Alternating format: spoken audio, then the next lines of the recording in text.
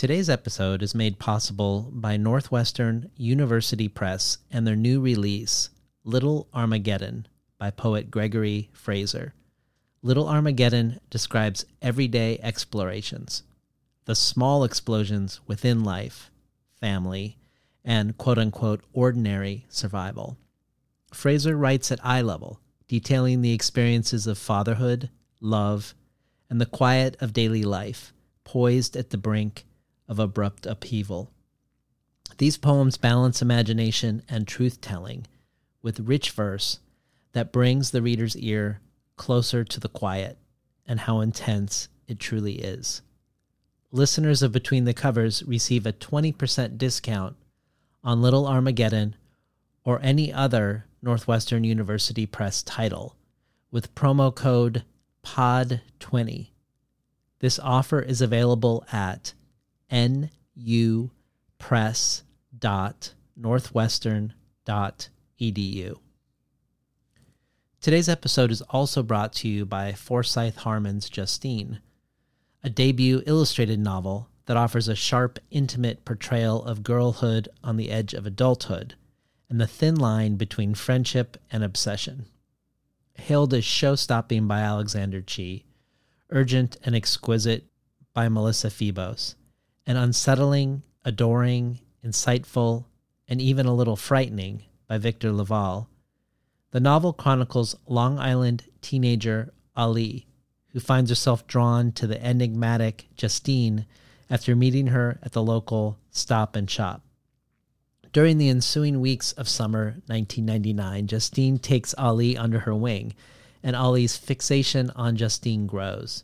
She begins to reshape herself in her new idol's image, leading to a series of events that spiral from superficial to seismic.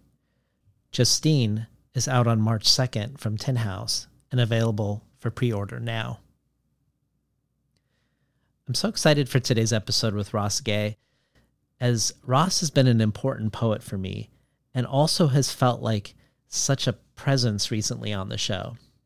From the way his speech, his homage, his delivery of love to Nikki Finney became such a vital part of my conversation with her, or how reading Christina Sharp's In the Wake in preparation for today's conversation with Ross ended up shaping and informing my two conversations with Natalie Diaz, or just how many guests in the past have mentioned cherishing Ross's work, from Lydia Yuknavitch to Tyehimba Jess. Since Ross and I talked, it was announced his new book, Beholding, is a finalist for the PEN Gene Stein Award, along with past Between the Covers guest Matilda Bernstein-Sycamore for her new book, The Freezer Door. This award is given to a work which has broken new ground by reshaping the boundaries of its form and signaling strong potential for lasting influence. And Beholding is a book that is formally daring, dreaming, and doing the impossible. A book-length poem that looks deeply at a mere few seconds of footage, and that looking makes those seconds, and what is being looked at in them, become the world entire. This footage is sports footage of Dr. J's move called The Move, his baseline scoop from the 1980 NBA Finals. And I'll include a link to the video of this in the show notes, something you shouldn't miss, even if you couldn't care less about sports. And likewise, if you are a writer or artist who is sports phobic or has a fatal allergy to sports, trust me, this book and this poem and this conversation is about so much, from mushrooms and mycelial networks to cameras and the ethics of looking, to slave ships, to joy, to, yes, basketball. For the bonus audio archive, Ross talks about the importance of Jean Valentine to him and reads one of her poems for us. You can find out more about how to subscribe to the bonus audio and look through the ever-growing variety of potential gifts and rewards you could receive for transforming yourself from a listener to a listener supporter by heading over to patreon.com/betweenthecovers. Enjoy today's program with Ross Gay. These stories are about the id unleashed. They're about the wildness contained in all of us. I think stories kind of have some kind of magical effect in the world. I think it's really hard to live without stories, and if somebody tells you, like, this is the way you're going to end up, you're lucky if you can forget that. You know, there's me, and then there's writer guy me, and then there's me working, which is the absence of me. It's just story. Had no idea how to write a novel, didn't know if it would ever come to fruition. Was working at a vet and kind of lint rolling puppy hair and cat dander off myself. They're almost like really shy animals. They will come out of the woods, but you have to stay very still. And you have to pretend like you're not interested in them. Artists tend to put their fingers in the wounds, in the silences. I believe in the role of literature as a catalyst for dialogue and new forms of thinking. All the stuff I'm interested in is thrown into the washing machine that is my brain, and it's put on spin. Today's guest is poet, essayist, athlete, and gardener Ross Gay. Gay earned his MFA in poetry from Sarah Lawrence, his PhD in American literature from Temple University, and he currently teaches in the English department as core faculty at Indiana University in Bloomington, where he is also a founding member of the Bloomington Community Orchard, a publicly owned, volunteer-run, free fruit-for-all organic orchard where he has taught classes on everything from pruning to propagation. A football player as an undergraduate at Lafayette College, Ross Gay has coached basketball and was a founding editor of the online sports magazine Some Call It Ballin'. But most people probably know Ross Gay as a poet. He is author of the poetry collections Against Which, Bringing the Shovel Down, and Catalog of Unabashed Gratitude, finalist for the National Book Award for Poetry, and winner of both the National Book Critics Circle Award and the Kingsley Tufts Poetry Award. Equally loved is Ross Gay's first essay collection, The Book of Delights, which chronicles a year of a daily practice, birthday to birthday, of attending to the joys and wonders, however fleeting, on any given day, no matter how uncooperative that day is. Tyehimba Jess says of the Book of Delights, Ross Gay is back to remind us, in a voice raspily festooned with bank shots and flowers and candy and garlands of diamond-sharp sanctities, that delight is always lit from within. This is an illuminating and necessary meditation that unravels masculinity, race, tenderness, strength, all that is extraordinary, yet hidden between the ordinary creases of life. Gay is also the co-author with Amy Nezhukumatatil of Lace and Pyrite, Letters from Two Gardens, and with Rose Zinnia of the chapbook River. He serves as an editor at the presses Q Avenue and Ledge Mule Press, works on the Tenderness Project with Shayla Lawson in Essence London, and his work at large has garnered him fellowships from the Guggenheim Foundation and from Cave Canem. Ross Gay joins us today on Between the Covers to talk about his most recent poetry collection, Beholding, out from the University of Pittsburgh Press, a book-length, one-sentence-long lyric meditation on one gesture, on one move, of a mere handful of seconds, on the move of Dr. J, of Julius Erving's baseline scoop in the 1980 NBA Finals. Claudia Rankine says of Beholding, at once record, collage, group photograph, dance, and archive, Beholding reveals a multifaceted intimacy and lyricism within the history of a game, tracing how this history is interconnected with the saga of our country. Ross Gay has once again proven himself one of our greatest poets. Nikki Finney adds, there are no idle spectators in this new Bougainvillea book-length poem by Ross Gay. Tender, incisive, double-dutching couplets stretch end to end.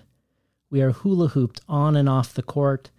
then deposited inside photographs and lush gardens, calipers in hand, ready to measure the honey, the scent, the circumference of our eyes, hearts, hand. Finally, Fred Moten says, nothing happens only when it happens. Right now, we're all tree-born, watching the doctor all but not come down, again and again. We feel the weight of our enjoyment, the heavy duress we're under when it happens, where nothing happens, only where it happens. Behold.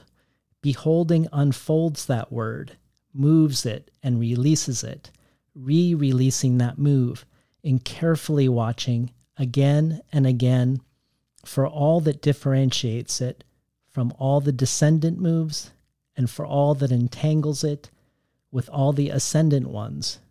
There's no last word on what we hand and hold, or on what we behold, or on our beholding.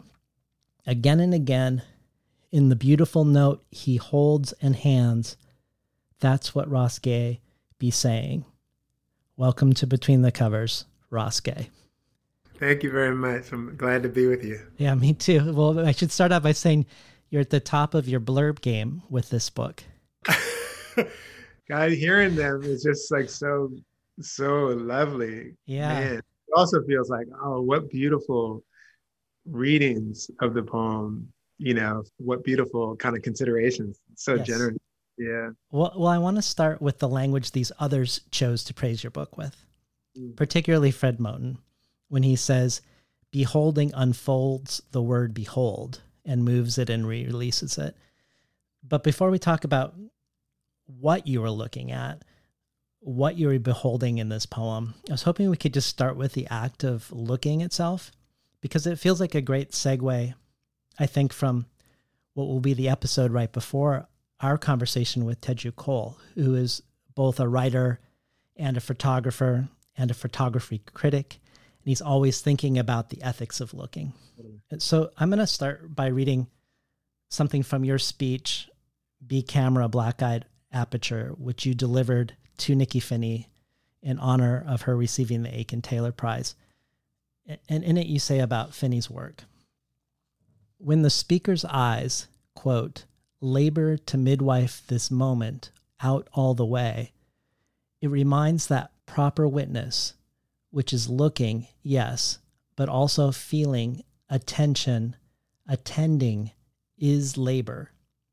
Come seriously to the page. Pay attention. Do your work, because looking is a generative act. It is a birth. Looking, by which I really mean seeing, makes the world. This witness, black-eyed, is labor, and labor is birth. And labor, let me say it again, means work. So let's start with talking about beholding and looking and seeing as praxis. Yeah. I think the poem itself, one of the questions is like, one of the questions of the book is, and it moves toward this, is like, what are we doing? What are we looking at? What is it, what are we practicing? All of this looking at constitutes a kind of practicing. So the idea of looking as a kind of praxis or practice, something that every time we're in the process of looking, we're always practicing something. And one of the questions of the book, I think it happens quite a few times. It's like, what are we practicing Yeah. when we're looking at anything? And probably too, the things that invite our looking, what do the invitations suggest about our practice, but also what do the sort of allowances to be invited or something like that? I'll be invited to this looking. How does that constitute a kind of practice, that's like one of the first things that I think of it, but also like thinking too about that little moment from that talk about Nikki's work, that like I'm interested in the idea of I mean, I'm very interested in the idea of practice and all of the sort of ramifications of practice. And like, you know, I'm writing this book with a friend about playing basketball, about this long-term kind of one-on-one game we have. And I think the book's probably maybe it's called Practice, but I'm interested in practice, one, in terms of sort of the repetition of something to sort of acquire a skill. But of course, I'm also thinking about practice in terms of a practice of, you know, meditation, or a practice of, you know, all of the other kinds of practice. But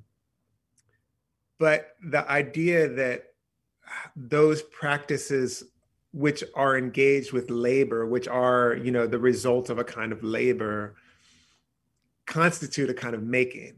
So that our practices are not only things that we do, our practices are things that we make, you know, among those things being the world. Right. Well, when you meant, this might be a tangent, but when I just thought of how Allen Iverson appears in your thank yous, and you keep mentioning the word practice, and I don't know if it's Allen Iverson in relationship to the famous or infamous Practice clip where he says the word practice, I don't know, 25 times. Yeah, totally. Yeah, it is. That's what I'm hearing. That's who I'm sort of referencing that. Yeah. And you know, the way that I sort of think of that, that discourse on practice, to me is sort of like breaking the idea of the practice as something that you do just in the gym, you know, but practice goes beyond the court, you know, in that case, you know.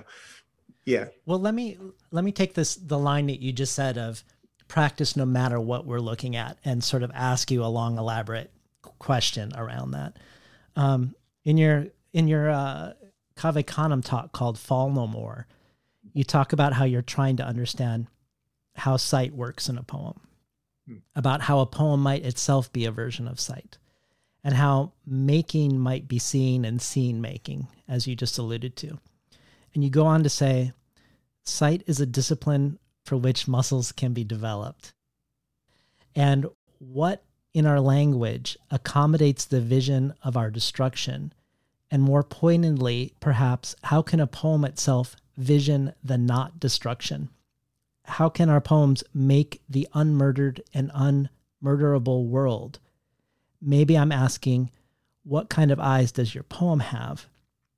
And then when I was thinking about the eyes of the poem and what they give birth to, I think of one moment in the book where you're looking more deeply at the photograph on the cover. And it would be easy not to notice that the boy in the aviator hat has something in his hands at all, as he seems to be sort of retreating from the gaze of whoever's holding the camera. But you draw our eyes to his hands and wonder what it is there. And through a more deliberate looking, it becomes many possible things. There's we sort of go along with you in this generative process of what those things could be. And each thing that you name as a possibility sort of changes the valence of what the photograph means, or quote unquote means. But we finally realize it's an origami bird, which with the aviator hat and a lot of the other things you've been discussing in the poem, which we'll talk about, really like makes that photograph cohere in a totally different way. But so it made me feel like there's that deep looking has a certain magic to it, that this generative labor of birth can happen looking at almost anything. Yeah. So one thing I was thinking of was a past guest, Vicky now, and she had a writing practice of looking at what at first glance might seem something very arbitrary or static, a film of sheep feeding in a field in the Alps under a cable car that was filmed kaleidoscopically in an art film by Leslie Thornton. But not only did she create her book Sheep Machine from looking at this film, from looking closely every day at a sequence of a few seconds of this film, but also through this writing process, she produced 4 books of prose and poetry just with this film, and not all sheep-centric. I mean, obviously it's important what we look at, But also, I wonder, because just like your book with Dr. J, it seems like it's important that you're looking at Dr. J on the one hand. And I don't mean to make an equivalence between him and Vicky now looking at sheep, which may or may not have meaning for her. But also paradoxically, it feels like maybe while there's vital importance in what we look at, maybe we can find the vital importance no matter what we look at if the looking is of a certain type, like what you call the looking of proper witness, of looking, feeling, attention, attending, of laboring. Yeah. I mean, one thing is like, right. So the Dr. J itself as a feat, I mean, there's all kinds of reasons that I would be looking at Dr. J, and I'm into basketball. Like I watched Dr. J with my dad, like blah, blah, blah, blah. There's all, I grew up near Philadelphia, and all these reasons that might be a kind of subject of my looking, or that I might choose to look at that. But I think one of the questions that the poem is asking is like, exactly, like it's not only what is being sort of looked at. It's, I suppose, are there processes of looking? Maybe it's something like, are there processes of looking or practices of looking that make whatever it is we're looking at inform or illuminate or do something to the other kind of looking that we might do?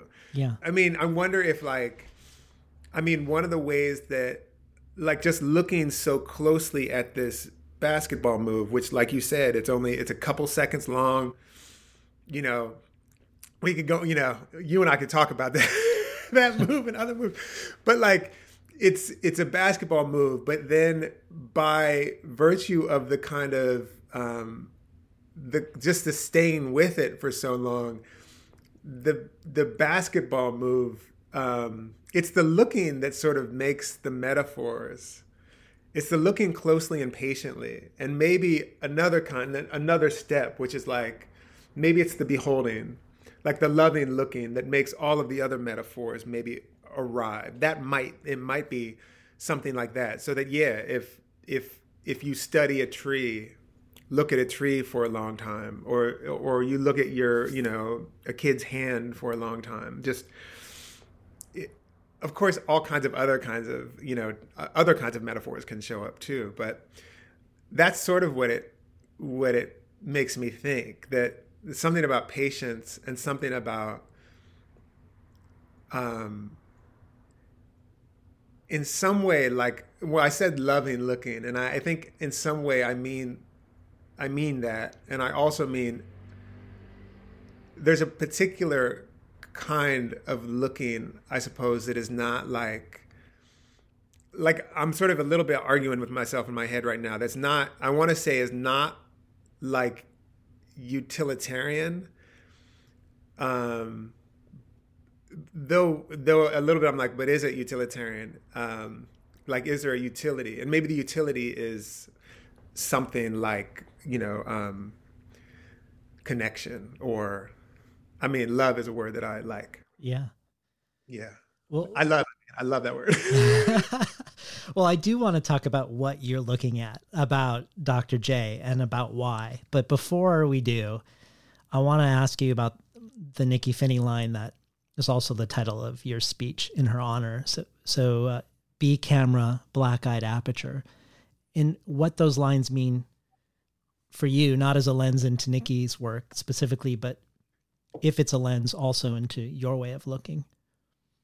I mean, first of all, it's sort of like one of the things that is, that I'm even glad to sort of talk about, is that Nikky is such a sort of formative poet for me. And that kind of, what do you call it? Like a directive, or, kind of like, this is one of your jobs, poet. I forget the title of the poem, but it's sort of like instructions, Yeah.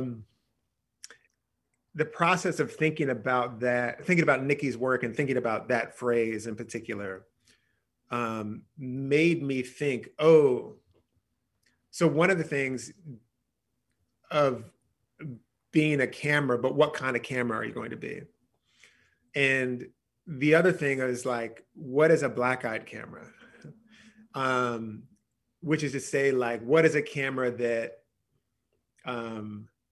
not to simplify, but what is a camera that is informed, in particular ways with the kind of brutality of looking that is possible by virtue of the camera, by virtue of everything else, that might instruct us in these other ways of looking. And in terms of instruction of other ways of looking, I think it's also, I was walking with a friend yesterday, and she was reading Christina Sharp's book In the Wake, which I was, deeply, deeply informed. This book like really helped me to kind of write it, but finish it, I think. And she's meditating hard on looking as well. And my friend was like, I think your book is a kind of wake work, which is her sort of theory or notion of work that can come out of the wake that follows or that we live in of the afterlife of slavery, again, to sort of quote Saidiya Hartman, I think. So what is a kind of looking, is there a kind of looking that we might sort of be holding, be trying, be practicing, that emerges out of understanding the violence that so much looking perpetuates, Yeah. No, that phrase also made me think of something from Teju Cole, because he talks about how the very technology of photography, which we might presume, we still, even with all the scholarship that we have around photography, I think the instinctual thing we have about photographs is that they're objective and that they capture something, rather unlike a painting, even though we know that that's not actually true. But he goes farther and says the technology of photography, which we presume is neutral in and of itself, that the hardware of the camera makes it hard to capture black skin, that the dynamic range of film emulsions was calibrated for white skin, and that's true for the light meters in the camera. And it made me think of B camera, that B camera isn't enough in that phrase. If the camera isn't itself neutral or objective, that being the black-eyed aperture requires not just a certain quality of looking, but also a looking at the looking. Yes. And then also the fact that you meditate on in this speech about why she says B camera rather than be a camera. But one of the ways when I thought of Teju Cole was maybe when she says B camera, she could also be exhorting the camera to be like be camera, like, what I mean? Like, become, maybe through this black aperture. Yeah. And it's also kind of neat. I think the word aperture means opening, right? Yeah. And so that part of the command to be might also be like, is there a kind of black looking and is there a kind of opening? Because cameras are not,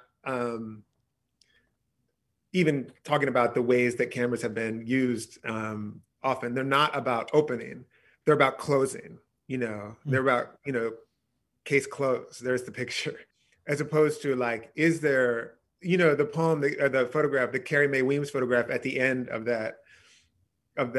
this book, which is called Homecoming, I think is the name of the photograph of the two women running toward the camera.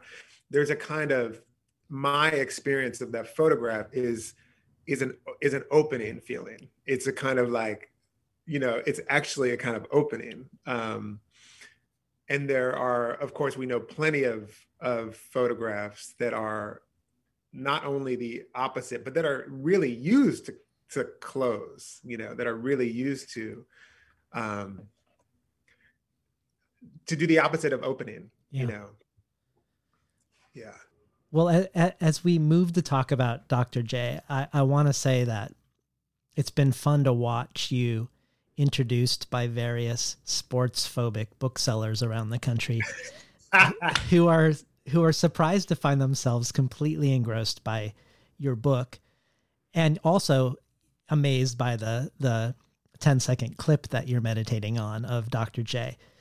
So I think it's safe to say this poem is very, very much about Dr. J and very, very much not about Dr. J, or becomes many, many other things that have nothing to do with Dr. J and sports by looking lovingly at Dr. J and sports. So tell us about Dr. J, why he is the subject of the book, why he's the enduring figure of interest.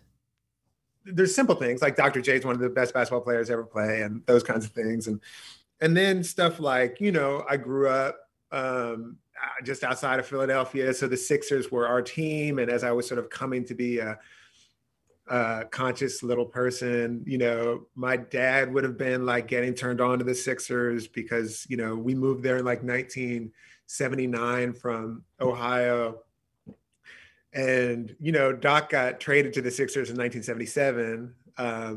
So, we're like, it's just occurring to me now, we all got there at the same time, Yeah.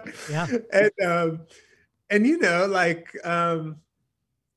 the way these things happen, it's like, I think I felt, I don't know if I've said this to someone, like I can feel many things like as though I was sitting at my dad's feet watching the TV, and he's like home, kind of stinky from like Roy Rogers or something, whatever, in his vinyl pants and his like blue vinyl socks and stuff.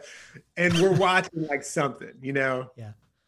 And there are like two figures who maybe feel most relevant in my imagination. One of them is Marvin Hagler. But the other is Dr. J, because I feel like it was around that time, like there's so much, I could go on and on. It's so kind of mysterious and mystical in a way, because when I was like 6 years old, my dad could dunk a basketball, and when I was 6 years old, Dr. J could dunk a basketball. Yeah. There are these sort of overlaps of like these sort of stories in my brain and things that I was looking at and witnessing. We were constantly, we were regularly watching games. We went to games. It was like a time when, you could go to a basketball game, and I think they probably weren't that expensive if we were going. So the fact that I actually saw Dr. J play basketball live, and then there are all these other things like, the things that I was sort of getting, but I didn't know that I was necessarily getting, like, the Dr. J Larry Bird fight is a kind of, it's a thing in my mind, or,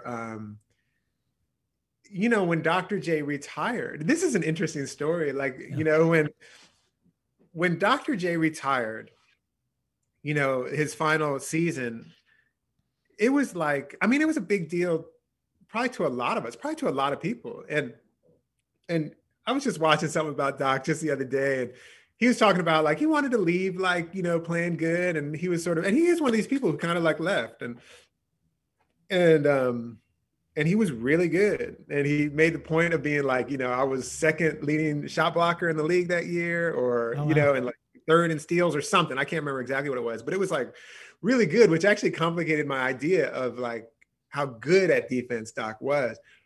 But, for years, I can remember after his last game, watching his last game, which I think probably in my memory, it must have been an afternoon game, because I went to the little elementary school near the apartments where I grew up, and I shot hoops and kind of almost crying, because it was the end. And I remember the game, which was against the Bucks. And that was a good, like Sidney Moncrief and Terry Cummings and them. And it was, in my memory, it was that Doc had, it was a tight game, and Doc missed like an elbow jump shot that would have won the game last second. That's what I had held for years. Then I decided, like, in 2006 or 7, I was with my buddy Patrick Rosal he was teaching down at Texas. So I went to visit him for a few days in Austin, and I was like, and YouTube was this new thing. And I was like, yo, let's see if we can find Dr. J's last game. And we watched it and they got blown out. What I remembered wasn't at all what had, what had happened. Yeah. So for years, I had also this sort of deeply pained relationship with the way that Doc's last game went, like all of this. So it's just like, and I mean, that was like 20 years of understanding and experience. And actually, like when I first started writing poems about Dr. J, that was the first thing that I was writing about. I was writing about what it means for so many years to sort of have one of my sort of most important sort of, sort of public figures have the way that things ended for their performance life or whatever be like that. And then to come back to it and be like, huh. But anyway, that's all to say that he's just really with me as a figure. Like I said, like there are some other people, who are kind of like that, but he, and in terms of like a sort of a visionary in the game, like sometimes it's just so easy. Like, and nowadays you kind of talk to people who don't know what he did, and you go back and watch a whole clip of any game, and there are 3 things in every game that he did that is the best thing that ever happened. Yeah. It's unreal. Like, he'll do like finger rolls from like 15 feet out over someone. I can go on and on. You could tell. Well, I want you to, but I'm gonna see you. You sent me back to look at clips from my childhood that only have resided in my imagination until I looked at the clips, and then experiencing some dissonance myself. And we shared a little back and forth because our basketball childhood fandoms overlap in time. And I told you that my Dr. J was David Thompson for the Denver Nuggets, who was all but a god to me as a child. But I hadn't looked at him play in the decades since. I hadn't sought out video. I like you, went to the games often with my grandfather, and would wait after the games and get autographs. But I discovered when I watched, one thing I discovered, which I shared with you, was that Dr. J and David Thompson were the finalists in the first ever dunk contest. And Dr. J clearly wins that. But I also discovered that it required some effort on my part to see what made David Thompson so special. And much as Fred Moten says, you're looking at Dr. J's move for all that differentiates it from all the descendant moves, and for all that entangles it with all the ascendant ones. It felt like David Thompson's moves had been so incorporated into Michael Jordan, who chose David Thompson to induct him into the Hall of Fame. And then Jordan's David Thompson moves had been so incorporated by Kobe that really, in a way, I'd been watching David Thompson throughout my whole life without knowing it. And that he's become sort of part of the language or DNA of modern basketball moves in a way that makes him, looking back, seem familiar rather than extraordinary. Yeah. But then when I watch Dr. J, there is still an immediate sense of wonder for me. Yeah. And there's something about the way he moves that both feels more like ballet or dance or poetry, but it also feels like something specific to a past era or a lost era of players of another time. Like I think Kareem has some elements, and they're not the same moves, but there's some qualities that maybe they share that feel absent or lost. And I don't know if that feels true to you. I mean, I feel that loss around childhood also, of course, but I don't feel that loss looking at my childhood hero. But I do around Dr. J. So do you have thoughts on that, on the descendant-ascendant aspect of his moves? Yeah, when you say it, it's interesting because you would think that like Michael Jordan would have chosen Doc, because we think of like the lineage of that. It's Doc. I mean, some people, a lot of people, people who know are also like David Thompson. Yeah. But like Doc, and then Michael Jordan, who does Dr. J's dunk in the dunk contest. First Dr. J, everyone. First Dr. J dunks from the foul line. First Dr. J does it. Yeah. and then Michael Jordan does it. But Doc does it again like 10 years later too. And then Michael Jordan does it. And then, so you'd kind of be like, well, that's the trajectory. That's the kind of lineage that Jordan is looking at. But I think you're right. And I mean, people are always doing magic stuff. And part of what I think is so beautiful about all of these, you know, sort of like Doc and David Thompson and Kareem and all these folks, you know, partly what they're doing is being like, this is the possible magic, you know, and so it's like changing our imaginations actually is what it is. But when I go back and I think when I look at, I hadn't identified this as a feeling, but when I watch Doc and like what I just said, every game he does 3 things that are impossible. I think a little bit is like what you're saying is like, everyone's doing impossible stuff. I mean, like I was just watching the highlights of Steph Curry, some of the stuff. And it's just, you know, it's just ridiculous. Or Harden. I was watching Harden, you know, I'm so like happy for him. And, but you know, I think these folks are making things that are, you know, who knows what the trajectories of these are going to be, but like some of this, that I think my response feeling like, oh yeah, what Doc does magic stuff every game is partly because I haven't seen it incorporated in the same way that you're talking about, so that it remains in a certain kind of way magic. Like who does, like, what are you doing? Yeah. What are you doing? Well, do you feel like there's something particularly poetic about basketball? Like I think of, compared to other sports, like I think of all the poets who write about basketball. So you, Nikki Finney, Natalie Diaz, Samia Bashir, Sherman Alexie, Yusuf Kumunyaka, Major Jackson. I don't think of football poems. Yeah. And when I think of baseball, the iconic baseball things are novels. Yeah. I think of novels with baseball. There's tons of baseball novels. Yeah. But is there something for you around, is there a twinning for you around poetry and basketball, or is that a stretch? I don't think it is. And I've never thought it, but now that you said it, I'm going to offer some theories. Okay. Let's hear them.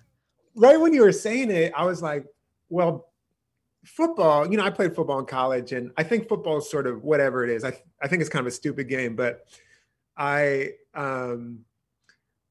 there's something about the event and then the long rest and the preparation, and the event and the long rest and the preparation.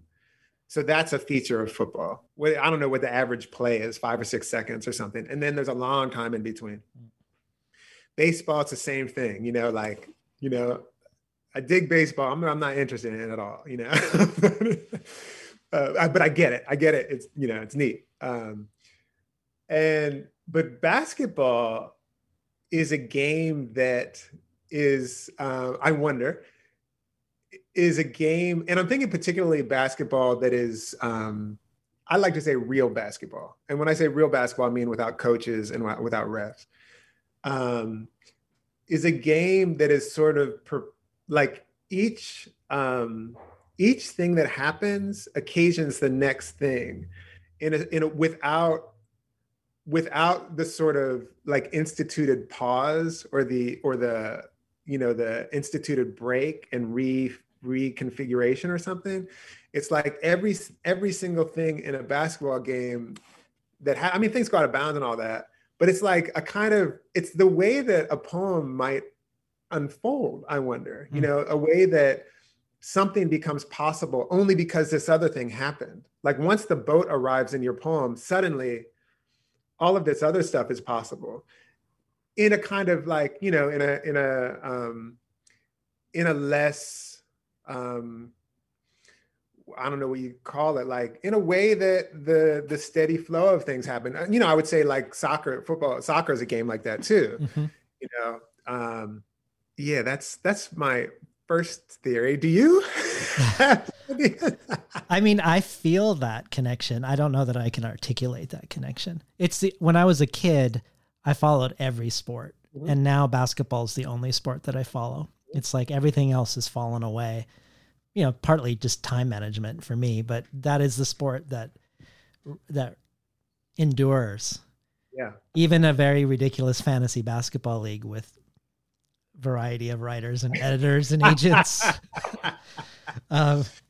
Yeah. But I want to talk about the possible and the impossible and about the notion of flight and the meaning of flight, the flight of Dr. J, the impossible flight of Dr. J. But I want to set that up first by talking about joy before we talk about flight and what joy means in the context of your work.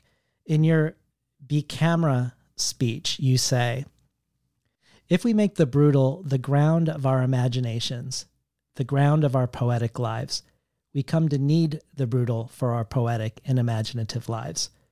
Our poems will need the brutal, which is not good for our poetry, not good for the soul or each other.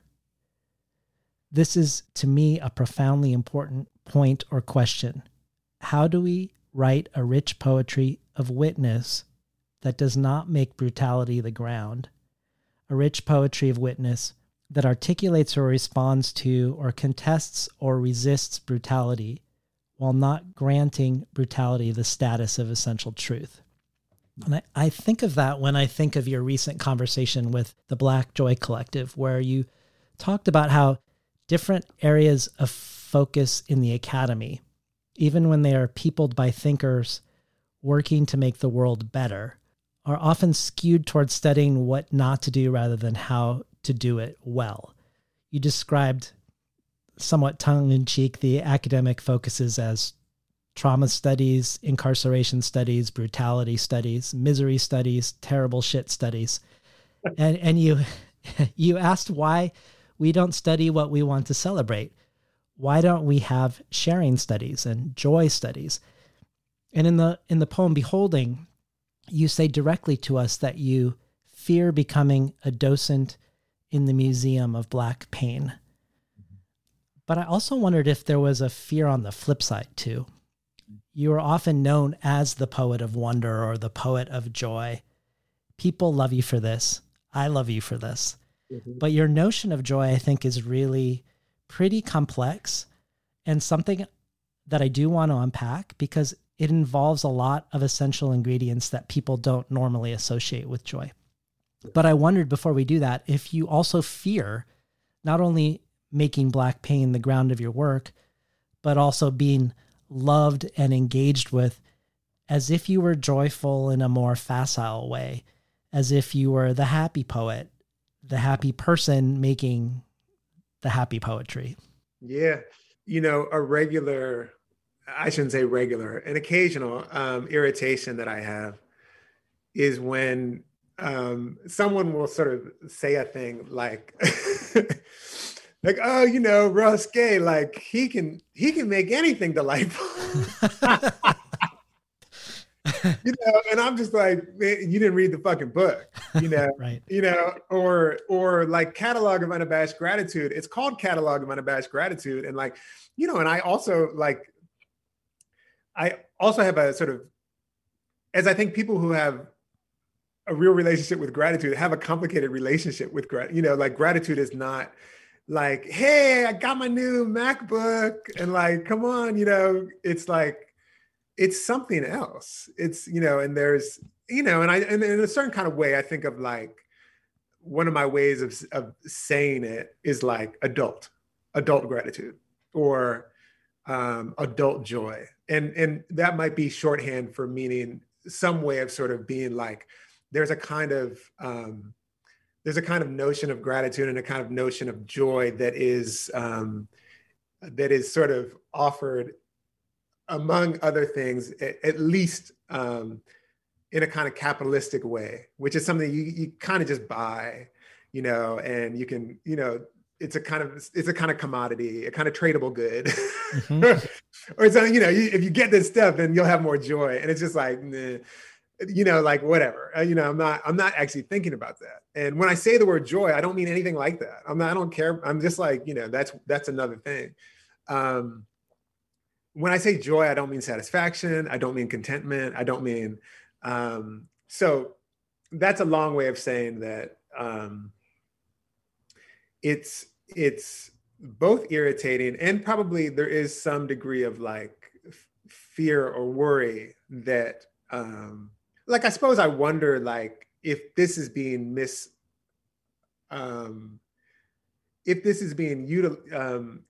in a certain kind of way that diminishes what I think is the depth of what I'm trying to say. And that can worry me, you know? So when I'm talking about joy, and I like to say actually the word grave, because when I'm talking about joy, I'm talking about something that is informed fundamentally by the fact that we're going to die and what we love is going to die. And that joy itself is a kind of, the way that I think of joy, when I'm talking about joy, I'm talking about, again, this is sort of like a long study, joy is for me, but I'm talking about, I think, some kind of feeling that emerges when we are sort of trying to hold each other's sorrow and trying to be with each other in the midst of, or in the face of, or et cetera, of the fact of our pain and the fact of our sorrow and the fact of our, you know, very imminent deaths. Which is why joy, to, you know, it's like happy, joy is something else, you know, and I think I understand, like, some people want to be like, you're happy because you have these happy moments in your poems. And I'm like, that poem is about, you know, someone who died. Yeah. You know, or that poem ends with me considering, you know, the day that my mother's going to die, you know, which, you know, this poem called Catalog of Unabashed Gratitude, it ends with the child of my dream saying, it's, the end is near and it's sooner than we think. Well, that's why I wanted to bring this up, because I feel like this will be a key to flight, because I feel like maybe most people would associate joy as flight, as transcendence, perhaps something that where you leave the body, at least something that's buoyant or something that lifts people up. But as you just really articulated, especially with the word grave, and as you said in your conversation with the Black Joy Collective, that joy arises from the understanding of something we share in common, which is that we're going to die, that death. So it feels like joy in a strange way is being tethered or grounded in this thing that we both share. And you say this thing that's interesting, and I don't know if it brings us back to the aperture or not, but you say that if two people in conversation acknowledge that they're both going to die, some sort of softening happens. And I wondered if you could take the ball there around that. Like, is that softening, to me at least, suggests an opening between those people? I think so. I mean, I think, you know, among the things that makes me soften a little bit, and I can primarily speak from my own experience, but I think, you know, something that makes me softer is when I consider, you know, the person with whom I'm interacting or whatever is going to die, you know. I think we understand that when we're even in sort of close relationships and like things are unpleasant or difficult or whatever, and you know, there is a kind of like, I think like a understanding that this will not matter soon, you know, this will not matter, and this will not matter is that one of us is going to be dead, and soon, you know, it's going to come quick, you know. Yeah. And so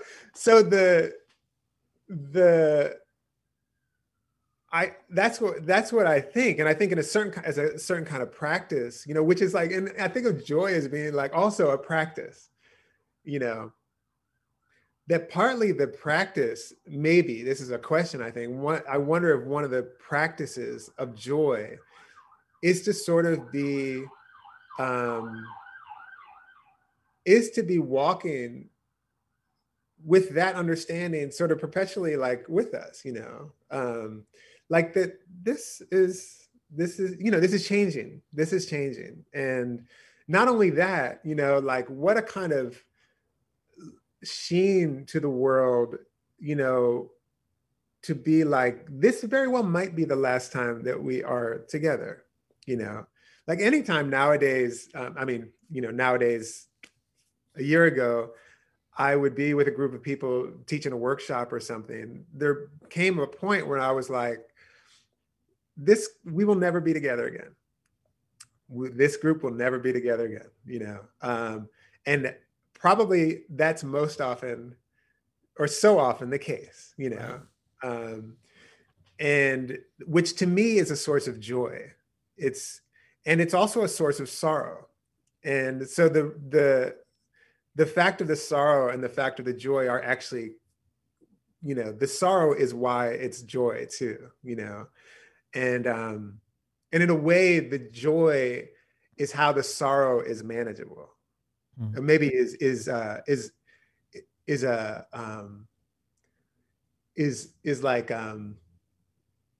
I won't say this right, but I'll just try, is like evidence of the moments of its manageability-ness or something. You know what I mean?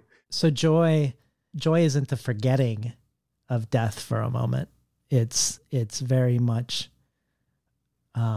being accompanied by death. Yeah.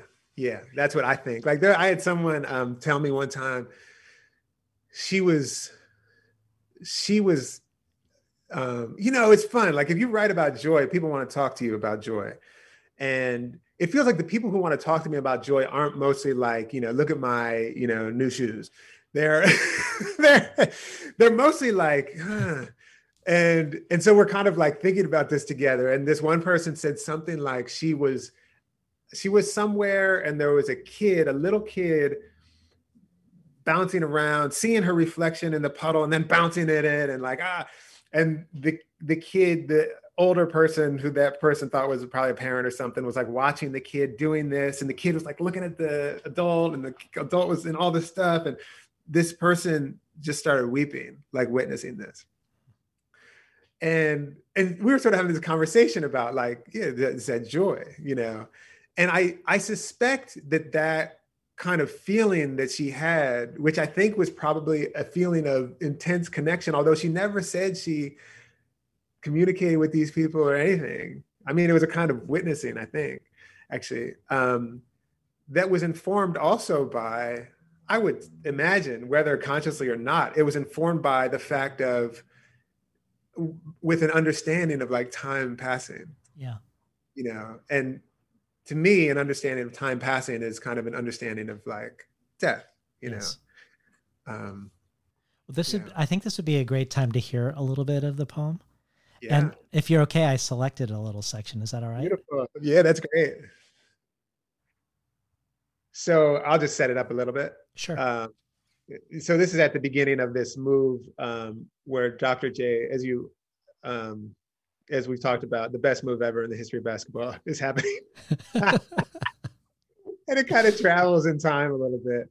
And at this point, there's the person, someone who Doc is about to dunk on is sort of witnessing. He's sort of looking at what Doc's looking at. Because Dr. J, we've traveled in time and we've gone back to Rucker Park, which is a famous basketball court in Harlem. And Dr. J is about to dunk on this big guy. And this big guy is kind of meditating on what Dr. J is looking at. Because Dr. J is looking, the guy's kind of surprised. He's like, wait, he's not looking at the rim. He's looking, what's he looking at? You know, he's looking far away. Irving's eyes, which are looking somehow far past the metal backboards or the rim he would imminently rock the rest from, looking far past the chain link wrapping the courts and past the high-rise apartments and past the elevated tracks of the Metro North he rode to get here, and past the Hudson's muddy hall and the gulls swirling above in the gusts. And looking far past that even, the big man sees, and seeing Doc seen like that, the big man thinks, what is Julius looking at? Before feeling strangely entering into his nose and mouth the damp, salty air of a sea coast, which flashes him to Coney Island, where the night before he and his boys gobbled fries at Nathan's before strolling the boardwalk and 3 times fell hard in love, mostly with themselves, hugging and shoving Blent unbeknownst into the ratty beach plums fragrance, which the big man can tell this breeze isn't quite some as yet indiscernible difference as the coastal air's brine braids with his own salt and grime, during which he even looks at his own large hands, a gesture of doubt and faith both, sinking his face into them and inhaling and hearing again and again the soft exhalation of water scurrying onto a beach and tumbling back into the sea, the impossibly fine chatter of shell fragments rattling in the furrow, the sizzle of tiny crabs skittering across the slickened sand, and the wet kiss of seaweed unwrapping on a shore, and a softer sound still of water slithering through the reeds of a salt marsh, all of which, yes, is truly strange, I think.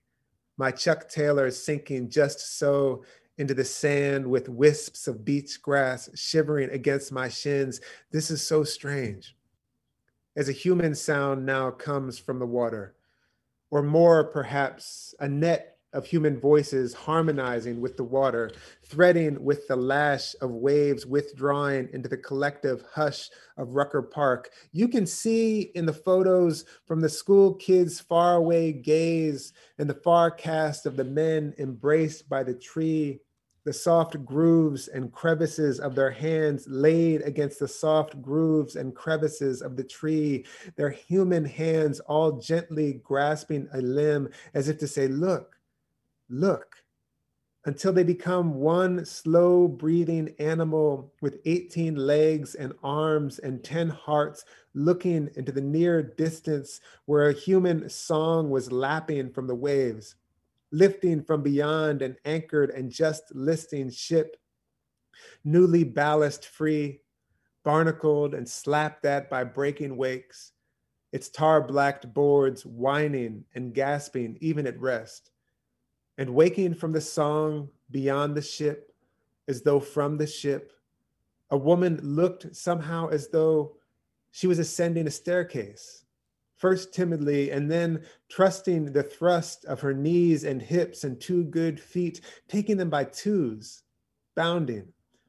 And soon behind came someone else, bounding and soaring, and someone else, until the ship itself seemed to drag its anchor, twisting to sea, and the live oaks too, turning beneath their shawls of moss, and the acres and acres of pines, and the people felling them and hewing them into planks for ships like the ones those now in the sky came on, lean into each other and look,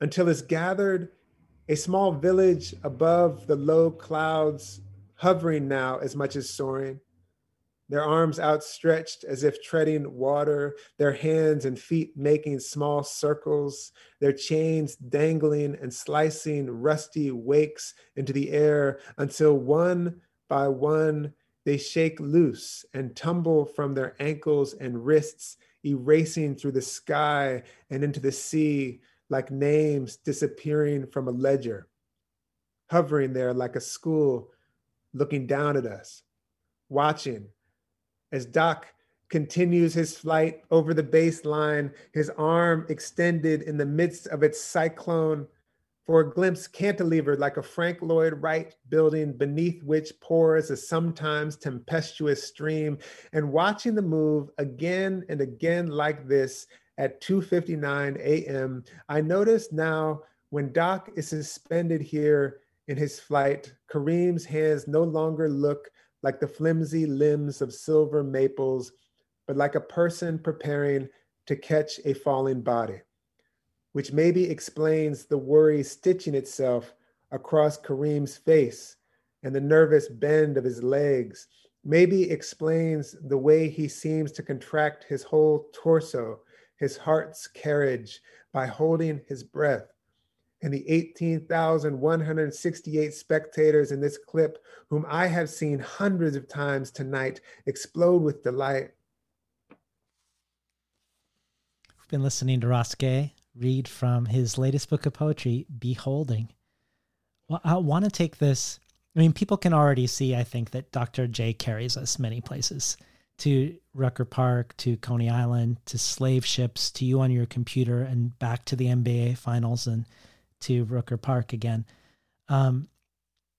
But I guess I want to tie this question of joy further into the world in terms of both race and species. Perhaps my favorite conversation that you had around the book is on the Versus podcast with Dinez and Franny. And there you talk about the notion of entanglement, which is something you got from the book, The Mushroom at the End of the World, on the possibility of life in capitalist ruins, which is a great book. Yeah. And in that conversation, you say that whiteness is a set of practices that pretends the possibility of disentanglement, that disavows entanglement, that engages in the dream of freedom, of being free of precarity, free of death. And somehow I associate this with the more facile views of joy and flight. This description of whiteness, this pretending of disentanglement. But I was hoping you could tell us about what you mean more about entanglement, and also how your inspiration for entanglement is a fungal inspiration. Yeah, that's great. So can you say the part about the sort of facile understanding of joy, and can you just say that part again? Yeah, I mean, the joy, when I think of joy as being something buoyant and transcendent, maybe out of body, and you're tethering joy to the body, to the precarity of the body, and the collectivity of sharing that precarity is a prerequisite for joy. Yeah. I mean, yeah, that's right. So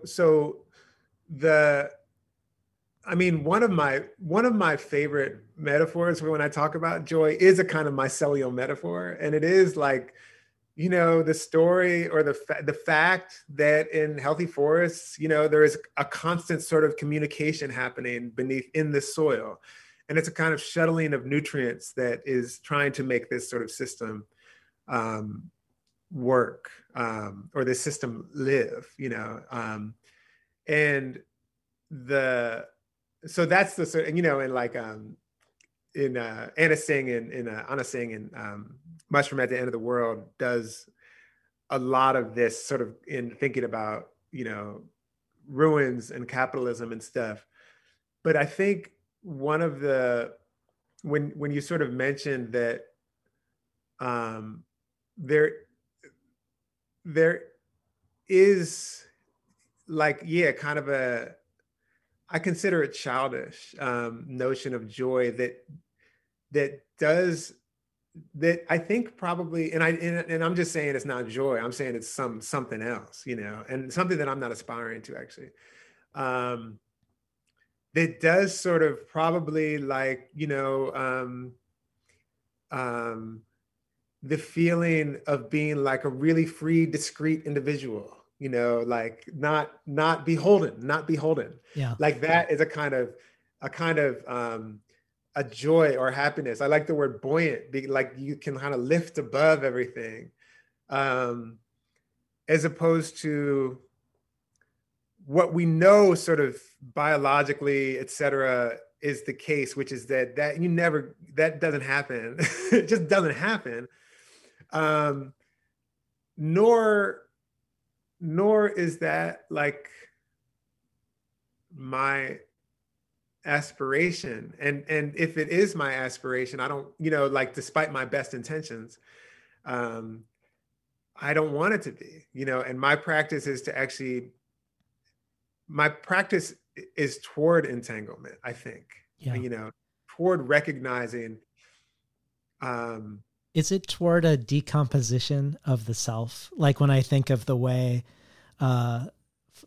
these mushrooms are, they're the result of death, but they're also sort of the processors of death. Yeah. I mean, that's like one of the things that's so great about a garden is that you're sort of studying this, like a kind of mutuality, like, like a healthy garden has a lot of, like the life that comes from decomposition, and it seems like a sort of, hanging around with that alerts us to decomposition, but it also alerts us to what emerges, what happens in a garden, what happens from decomposition, right?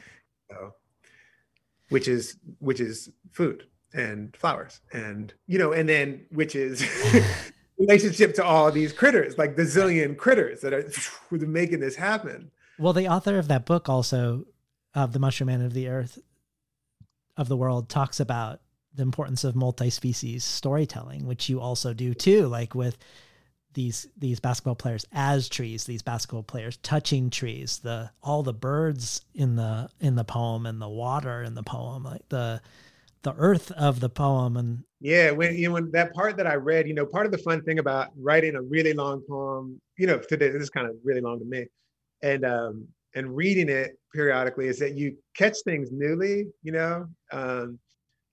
and I was like, oh, one of the things that moment there when Doc is flying and everything starts looking at this moment, or it starts looking at everything is looking at what Doc's looking at. And there's some way that there's a kind of, not to say that there's an argument, but it happens in the poem, which is that the thing that I was catching today is that the people and the tree become one creature, and they have one creature with all their hearts and their many hands. Yeah, it was a kind of product of, it was what happened because they were trying to see what Doc was seeing.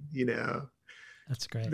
That's kind of interesting. I caught it differently this time. Yeah, it also made me think of Forrest Gander's been doing a collaborative book with a lichen scientist, and lichen, if I have it correctly, they're not actually an organism. They're a composite creature made of a fungus and an algae, but they've been collaborating so long, these two creatures, that they can't live apart. But what they're also finding is that it's possible that some of these lichen species don't actually age, that perhaps they've become immortal through this collaborative entanglement. But I also, it makes me think of the lichen. One of the things that makes me think of that the lichen model is interesting is that maybe it's just a really obvious example of something that's actually true for everybody. Because I was thinking of Merlin Sheldrake, his book, Entangled Life, How Fungi Make Our Worlds, Change Our Minds, and Shape Our Futures. He says this in that. The authors of a seminal paper on the symbiotic view of life take a clear stance on this point. Quote, "There have never been individuals," they declare. "We are all lichens." I think that's great.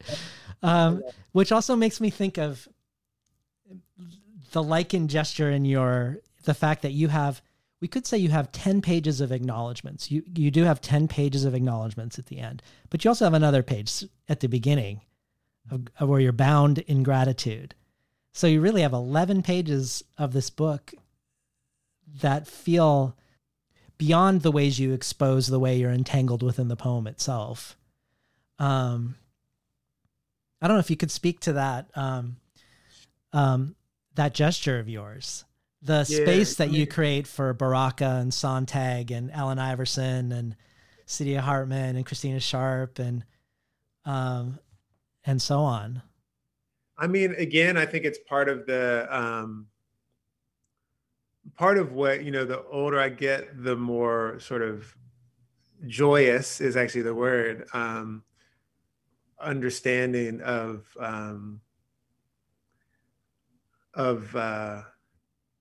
not only being influenced, but being made by other people, So like sometimes it's like, oh yeah, that was no, I actually, this creature, which, I can kind of identify as a creature, isn't me without, actually isn't me. I don't understand. I was with my mother over the holidays, and we were together for 2 weeks, and it was the longest we'd been together since my dad died. And there's something at some point I was realizing, like, you know, she remembers things that I don't remember, and I remember things that she doesn't remember.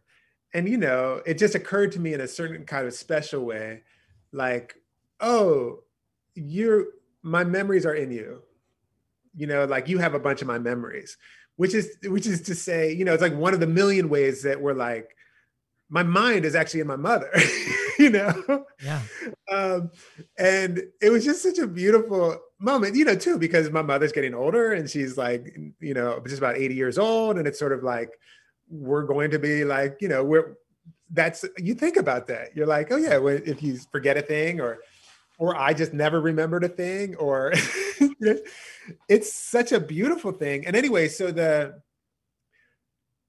idea of the gratitudes or the acknowledgements of the way of saying, like, not only am I, you know, like, thanks, it's not only that, it's like,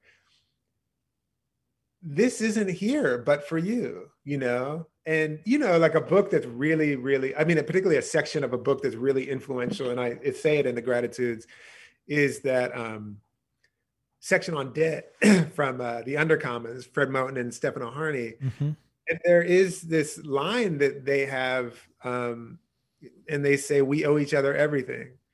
And to me, it seems like one of the practices of the beholden, you know, which is like, thank you, Christina Sharp. One of the practices of the beholden is to be like, well, what does it mean to owe each other everything? You know, I think if we owe each other everything, maybe part of that is the suggestion is that, well, we owe each other everything because we've given each other everything. Everything that I am is given to me, you know, and it's not hard to consider that, but it's really hard in a certain kind of system of thought that imagines that that's not the case. Yeah, no, I mean, I'm glad we're fully in this second meaning of behold. So behold as witness, being beholden, being indebted to. I also think of, in my conversation with Natalie Diaz, she would often use the word, is something extractive or not? Is something extractive or is it reciprocal?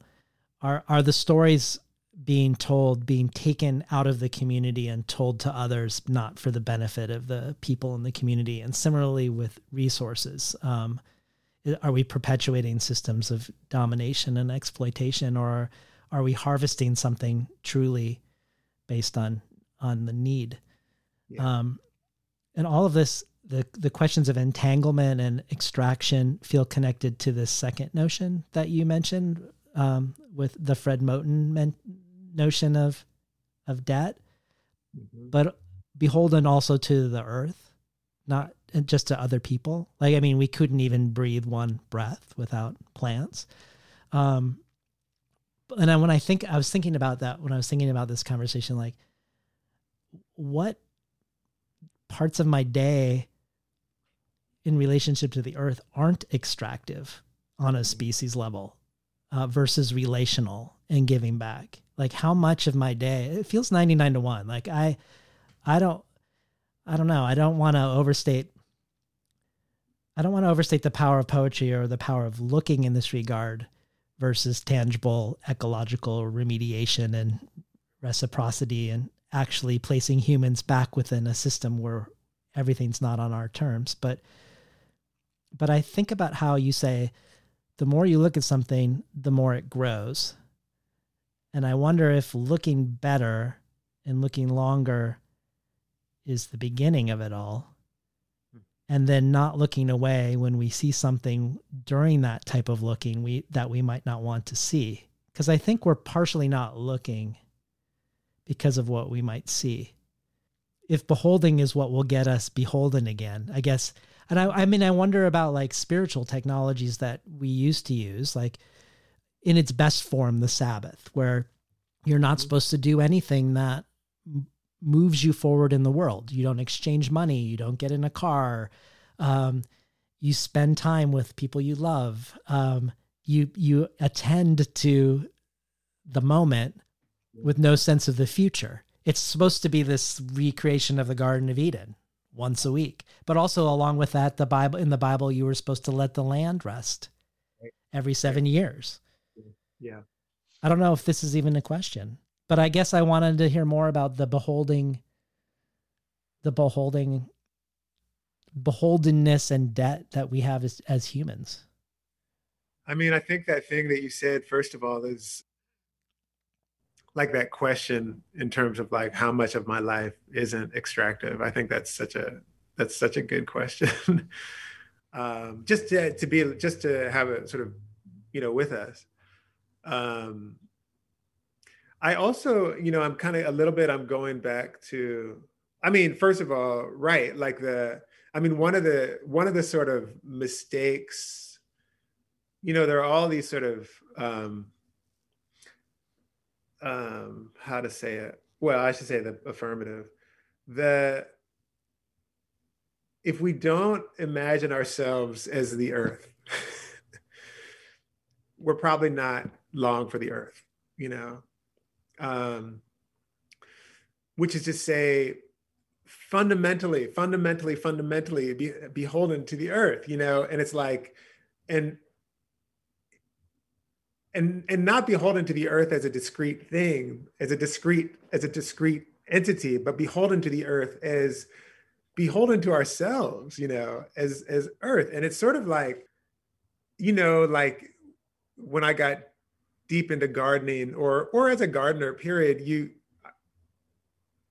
I'll catch myself, one of the things that one of the innovations was like, oh, we can boil down everything that a quote unquote crop needs in a kind of mechanical view and be like, well, it just needs, potassium or nitrogen or whatever.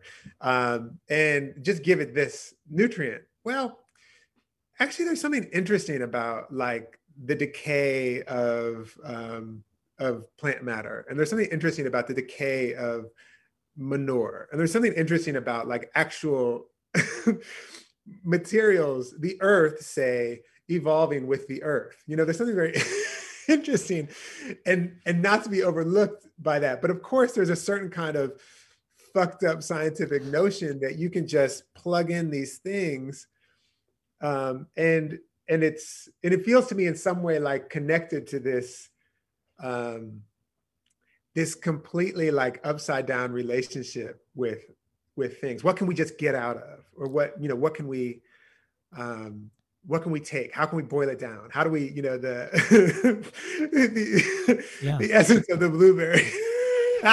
Well, I mean, there's a debate in herbalism around whether you should standardize something to its quote unquote active ingredient as if something has an active ingredient, or whether the point of it is like the balance of whatever the plant has produced on its own, in its own way, may have something in it that we don't yet know about. Yeah. But is of some purpose, a buffering purpose, a synergistic purpose. But this idea that maybe we aren't able to identify everything in the system. Right.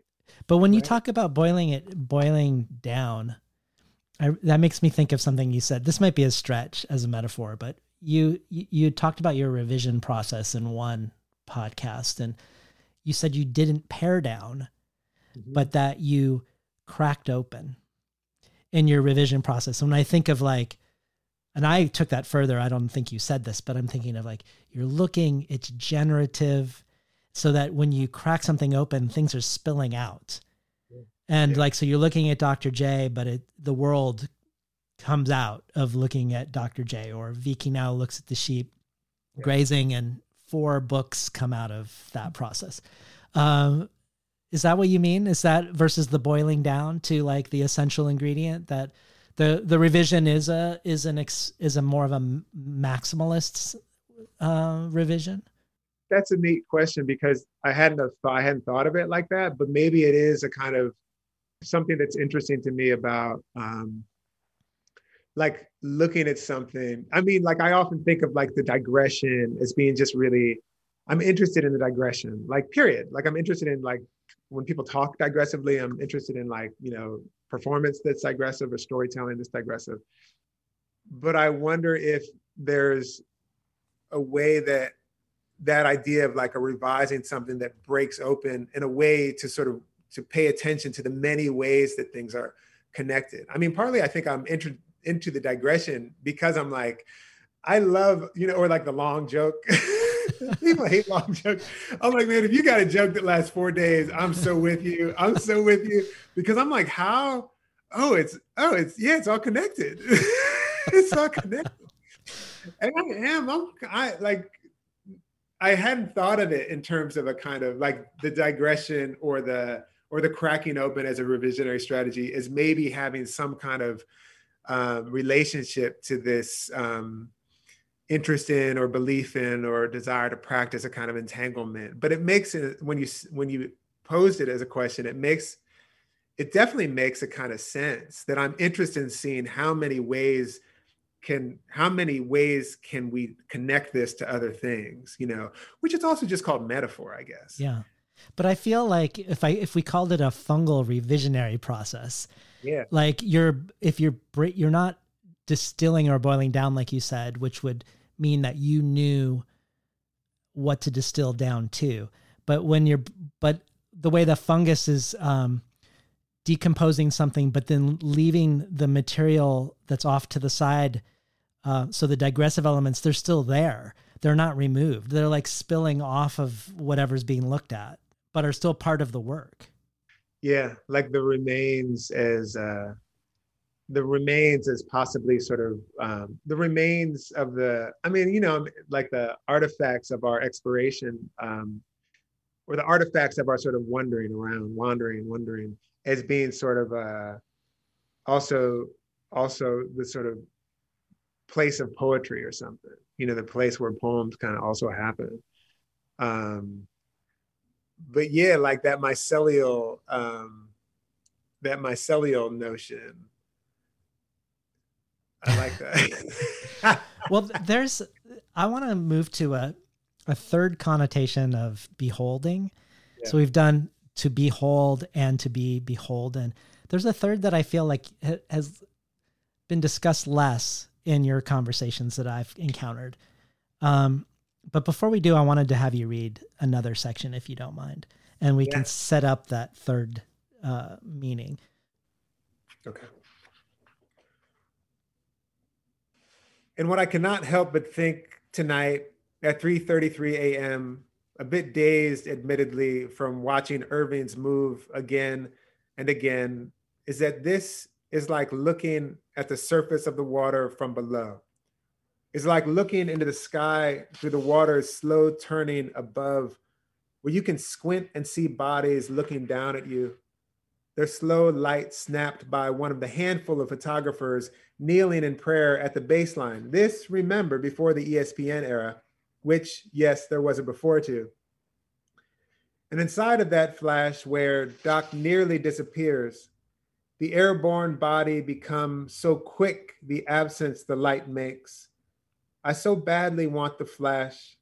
I want the light, like a virus blinding the screen, and the flight in it to be a window or a door, which right now I will point you to a real door in a real photograph I found looking through the WPA agriculture photos at the Library of Congress for my great-grandfather as a young man, a sharecropper in Osceola, Arkansas, with hands like a hummingbird's who could fill his sacks kind of quick, plus a bit more to sell on the side, which, in the parlance of the day, the same parlance as ours, incidentally, in which you can own stolen land, in which you can become very wealthy owning stolen land, which all owned land is, stolen goods, hot goods, the hot earth, which earth has been bequeathed as property, as heritable wealth, though the meek shall first inherit the heat, but the land, the cotton, the unshared crop, let's hereon call it what it is,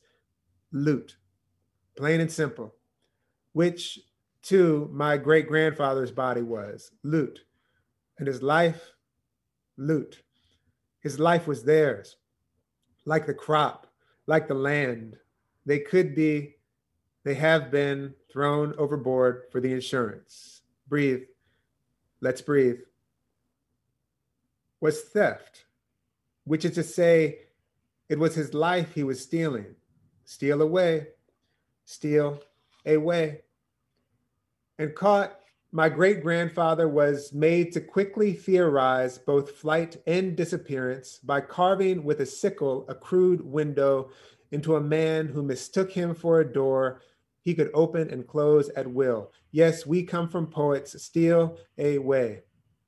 And he stepped through that window by sitting on the sill and lifting first his one leg into his chest, and like that looked for a moment as though he was resting.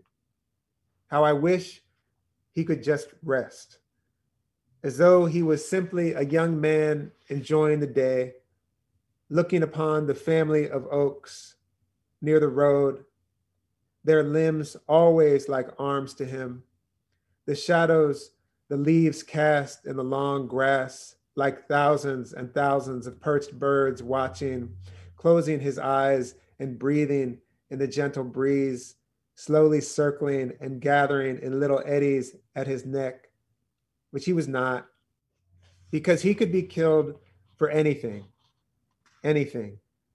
But he did look quickly behind him into this rotten house, the beams sagging with must, the plaster dropping in sticky flakes of flesh before twisting his name, Frank Jennings, into a wick he lit and tossed burning inside the house while pulling his other leg through, gathering up what had just been cargo, what had just been loot, thrown overboard for the insurance. Breathe, breathe.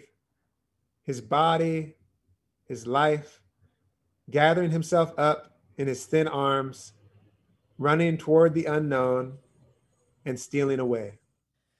Been listening to Ross Gay read from Beholding. So I had many options from all of the acknowledgments that you gave and the ways in which you were bound in gratitude of ways I could do research, which is such a great way to see the subterranean threads that make Beholding, that move beyond your own self and body. And I chose to read Christina Sharp's In the Wake and read it a while ago. And it had such a huge influence on my conversation with Natalie Diaz, but it had just a huge influence on me. It feels like a touchstone book. There've been moments in the 10 years of doing the podcast that echo forward for years and years, where I feel like I'm at the very beginning of an understanding. And so I have these encounters with different people, and I seek out certain people to have encounters with in order to sort of go on a journey around whatever a different guest has presented. And I feel that sort of moment with Christina Sharp's book for me, like that it's going to be something I'm actively engaged with for a really long time. And I want to thank you I want to thank Christina, obviously, but I want to thank you for bringing me to Christina. But you've mentioned how this book helped you figure out how to finish the poem. And so before I ask or talk to you and then ask about this third connotation of behold, talk to us about how your reading of In the Wake helped bring your book to sort of an aesthetic resolution of sorts. I think there were so many things that were happening. You know, it's like one of these books that I was reading as I was trying to, you know, I started this poem a while ago, and I got to a point where I was like, man, I wonder if this is going to happen. You know, I wonder if Dr. J is going to make this shot, you know? And I remember I had been reading a few books were really in my ear, and I've been reading Wayward Lives, Beautiful Experiments, the Saidiya Hartman book. But I've been reading this book very closely. And there's the kind of, I mean, I can say there are certain things that sort of got introduced, because one of the things that I can't remember, you know, when I said, my friend said, oh, this is a kind of wake work. Like, I can't remember if I identified this beholding as a kind of wake work when I read this idea of wake work. I can't remember exactly quite how that happened, but it wasn't, if it was after, it wasn't long after that I realized, oh, what I'm trying to do is something that she's trying to show us how to do, you know? Like maybe this is an example of that. That's something, you know, another thing, I mean, like sort of the what feels to me like the, I don't know. Well, what feels to me like the book's arrival is this idea of when the words beholding turn into the word beholden. And like that, the three things is like beholding becomes beholden. And that the way that, you know, just saying beholden, you know, the word beholding or beholden, you could say it sounds the same. And the word practice. And, you know, it's actually, you know, it's the Iverson's theorizing and practice is like hearing those things in my head together, boom, it made the, what I feel like is actually the turn of the book, you know? And the moment where I'm wondering about, this poem is wondering about how do we be beholden?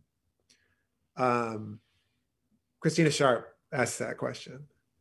Well, this is where I wanted to bring up what I thought was the third meaning of behold. Yeah.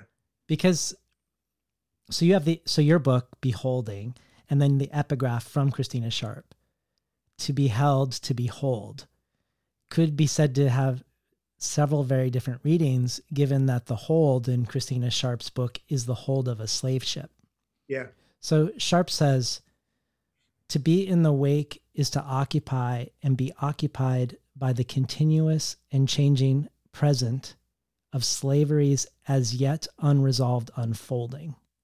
To be in the wake, to occupy that grammar, the infinitive, might provide another way of theorizing in, for, from what Frank Wilderson refers to as staying in the hold of the ship.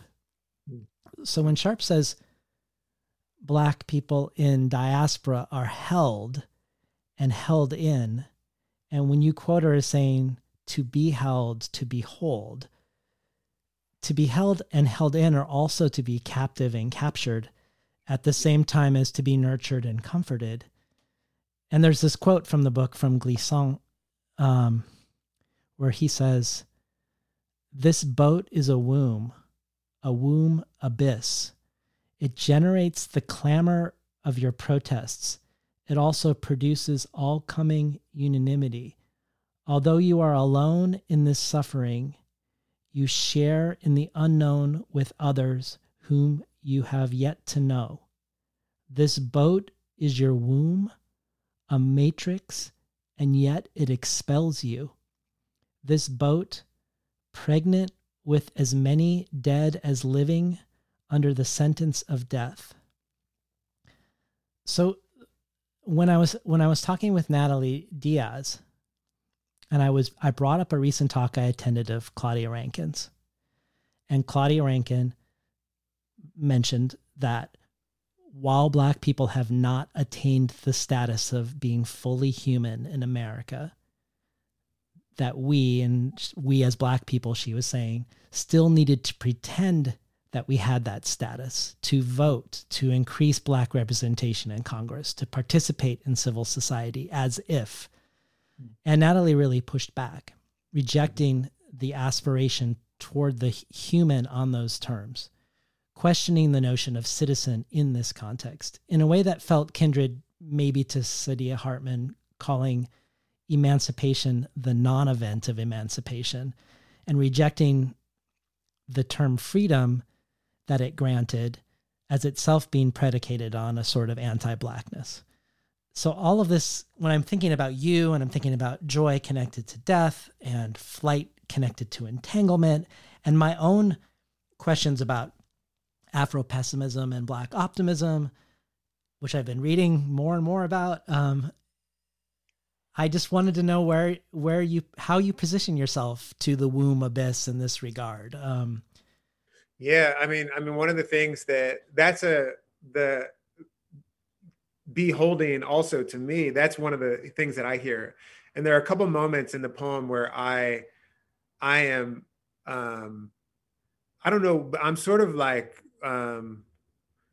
wrestling a little bit with the idea, I think, of the, I mean, I'm aware of Christina Sharp and other people's, is that Glissant passage from, is that quoted in The Way? I think so. Yeah. I'm not 100% sure, but I think so. It's amazing. It is amazing. Yeah. So I'm sort of, engaging with that idea, but I think I'm also, I think, and this might be as a kind of wake work that I'm trying to do, is trying to reimagine the hold in a way, to be held, to behold, to be a hold. Like, what does it mean, like at the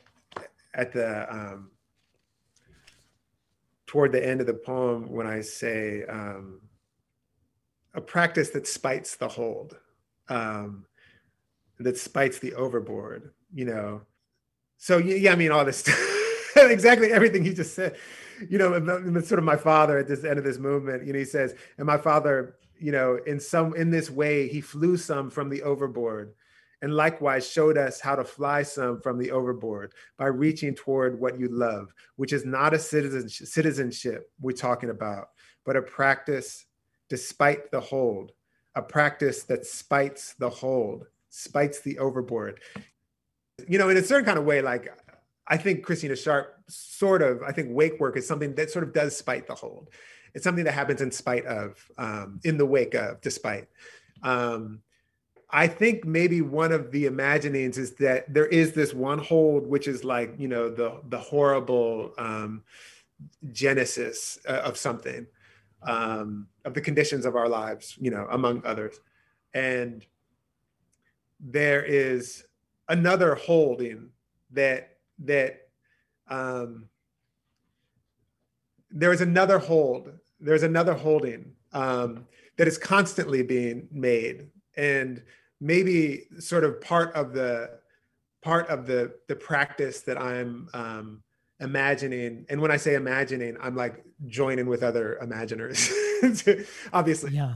Is this other hold, actually, and this other hold, which is another vessel, which is another generative possibility, which is actually right now. This is the moment. We're in another one right now. No, I wonder if she quotes Dion Brand at one point where she says, there are atomic openings in my chest to hold the wounded. I wonder if that's the other hold, like those atomic openings. That's so beautiful. And there's that line that shows up in this poem, beholding, like the reaching that makes a falling flight, which is a little bit of an echo of one of Fred Moten's poems, where I think he says, we make falling look like dancing, but the reaching that makes a falling flight, it's the reaching or the holding or the attempt to hold, which sort of, it doesn't negate the fact of the hold, but in some way it's also destroying the hold also, or it's reimagining another thing. There's this other moment in the poem that I wonder, like, sort of thinks about this, like it's a kind of, well, actually that's what this poem kind of gets to, with the help of like Sharp and with the help of Iverson and the help of all this, is that we're talking about destroying the world for the world. And I think in some way, like, there is the world that is many things, among them the wreckage of, the wreckage. And then there's this other kind of dreaming, which is like, we're talking about destroying the world for the world, which a friend of mine, J. Cameron Carter, was, some conversations with him made me think we're talking about destroying the world for the earth, actually. Like, there's the world and then there's the earth. And we're talking about destroying the world for the earth, Yes. Yeah. Can you talk about how a line from Baraka influences the way that you've laid out the poem on the page? Before I forget this, I just want to say, yeah. You know that famous line of Auden saying that poetry makes nothing happen? Mm-hmm. For years and years, I've thought it's like a Sabbath thing. You know, like it's not that it doesn't do anything. It's that a poem interrupts time as we imagine it. I love that. And a poem interrupts productivity as we imagine it. It stops time, which is a little bit tussling with my idea of the poem as a basketball game. I understand that. But, you know, many things are true. But I'm just sort of like, I just wanted to sort of, you know, throw that back to be like, yeah. The Baraka line, which is, I'm just going to find it so I can read it right. You know, Baraka is the first poet that I read, and is you know, really a foundational poet to me. And he says, at the bottom of the Atlantic Ocean, there's a railroad made of human bones. He also says someplace else, the preparation for pain is minimal, for joy a lifetime. Yeah. You know. But the railroad of bones at the bottom of the Atlantic is echoed in your book structure. Yeah, the form itself there's a couple things that are sort of like the poem is couplets in the middle of the page, sort of centered, justified. So to me, among the things, at least two things that I think of right away, I think of as like the railroad, you know, as a form, but I also think of like the ladder, that it looks like a ladder. And so I'm very much like sort of both, you know, those, when the folks are sort of bounding, the Igbo are bounding up from the water in a certain kind of way. I'm sort of imagining this thing, you know, those two sort of formal elements happening at once, you know, both things being meant at once, you know. Yeah. Well, just as your notion of flight is entangled, your description of Dr. J uses just as much imagery of swimming and water as it does of soaring and air. And one of the things the book explores, and I wonder if it's under the influence of Christina Sharp, is the impossibility of his situation and the impossibility of what he does with this impossibility. So the book opens with the lines, "You might have noticed there's nowhere to go."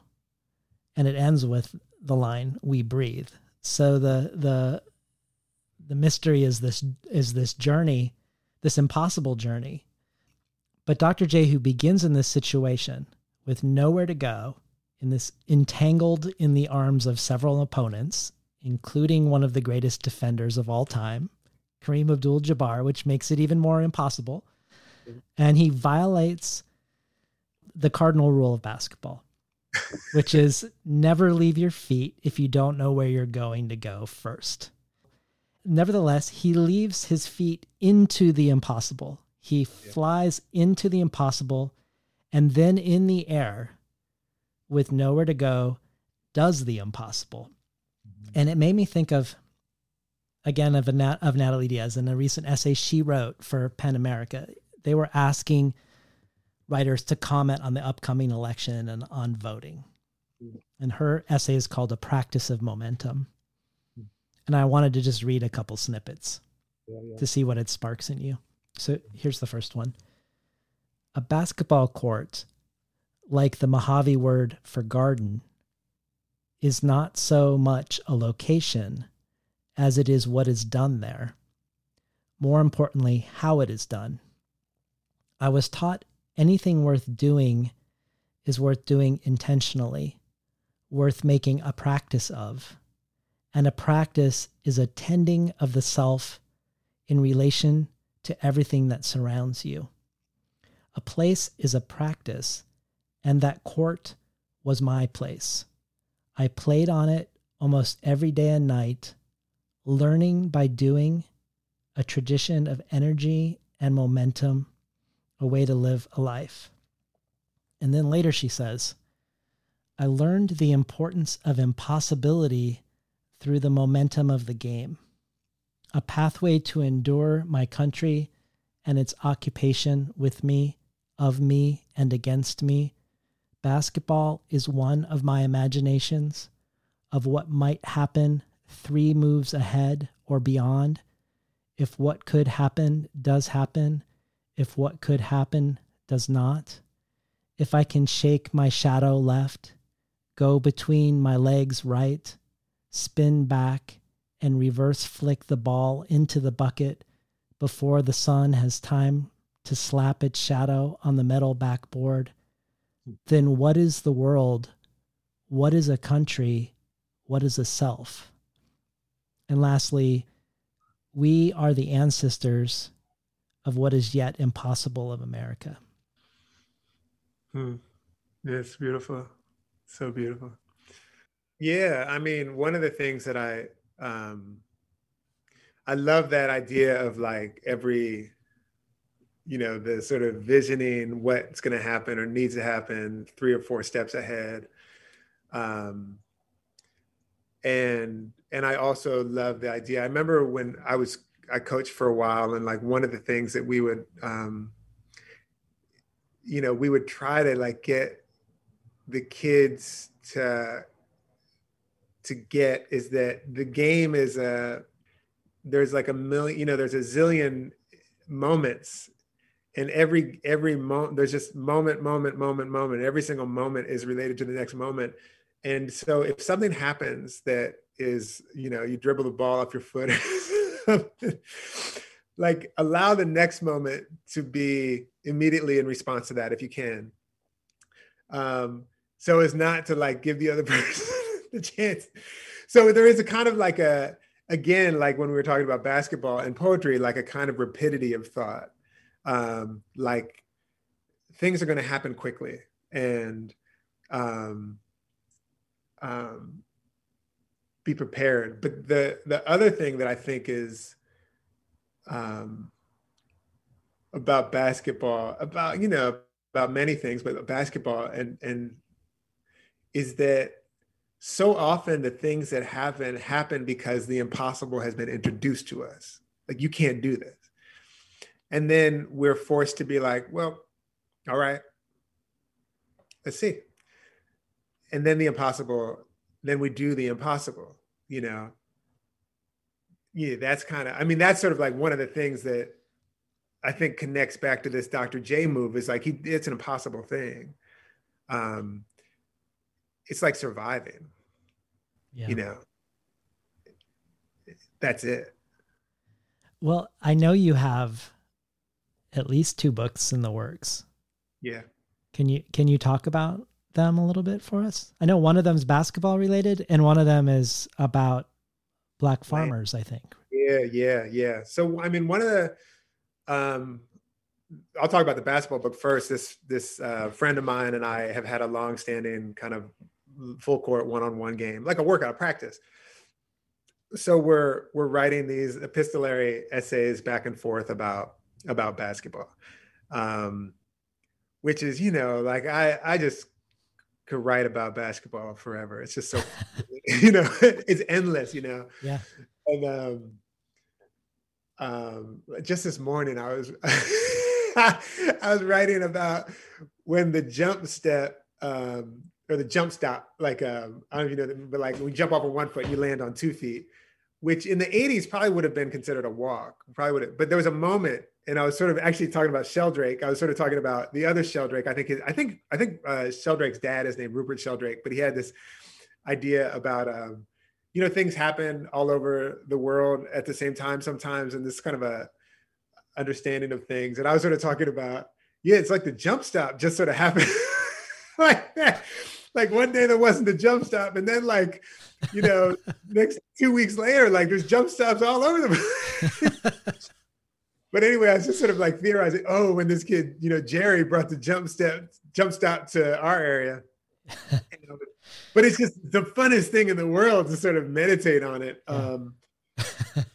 But anyway, so I'm thinking about that, and I'm also thinking about I'm writing about that with this kid Noah, and I'm also writing this book about my relationship to the land, which started out as a book about Black farming. And so there involves like me going to some farms and spending time and asking, just, being with people and learning stuff and doing some interviews. And that stays, but it's over the years, it's become, when I first started thinking about this book was 2010. And over the years, it's become really a kind of a book, I think, about my relationship to the land. And in a certain kind of way, I almost feel like some of the work in Beholding is going to be informing. It's sort of like the first kind of articulations of some of the stuff that I'm going to be getting further into, in that land book. Well, could we go out with a last reading? Yeah, absolutely. Inside the goggle on the boy's head, a star of light is splayed like a body in flight, or the body is splayed like a star inside the body of the boy. We're the ones put the hat on him at 4:56 a.m. The doctor gasping finally through the ghosts of light, legs splayed into a star. And when he emerges, the right hand swoops so low, a pelican or cormorant merging with her reflection in the water, before pulling the ball slowly, so slowly toward the rim, which involves every single muscle in his flying body quivered into a singular coherence. The way we bring a child's head to our hip to say, "You're okay, I'm here." Kareem and Jamal and Landsberger and the whole spectrum silent except for the cooing mouths of their hands extended toward Doc, toward each other. This flight makes us be. And Doc holding the pill like a skull, gently, not Hamlet in the least, but the way we do with the knowing our bodies have unknowingly, call it tenderness. He is tending.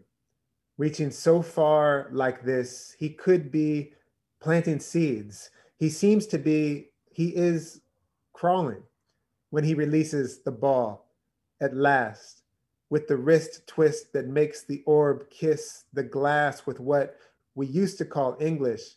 But tonight forward, for the turning toward, Doc makes the ball do. Doc in flight makes the ball do. Doc in flight decides to make the ball do kissing. Let's call it kissing, this endless reaching we do. Breathe. Crawling as reaching like this sometimes makes us be, splayed like a star, sprawling, though Irving's crawling is through the air, and as such has the quality of both soaring and swimming, though if we look closely, Doc has reached already his flight's apex, and the crawling, the reaching is a way of not falling. The reaching is a way of not falling. Such a joy and pleasure to be with you for this couple hours, Ross. Same here. It's just like, I feel so kind of like lucky. I feel tons of gratitude to get to have like a deep and slow and wandering conversation. Yeah, no, me too. So yeah, I really appreciate it. Yeah, me too. We've been talking today to Ross Gay about his latest book, Beholding. You've been listening to Between the Covers. I'm David Naiman, your host.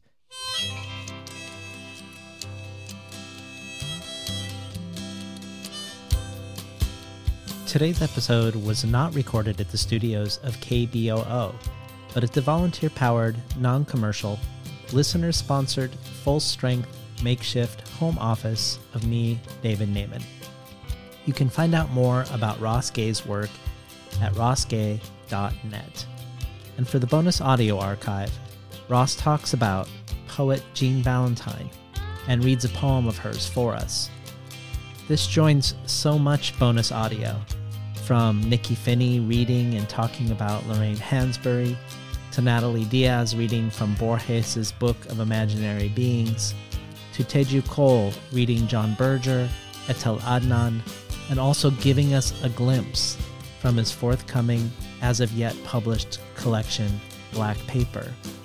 You can find out more about the bonus audio and all the other potential benefits of becoming a supporter, from rare collectibles from Ursula K. Le Guin or Ricky Ducournay to becoming an early reader at Tin House, receiving 12 books over the course of a year, long before they're available to the general public.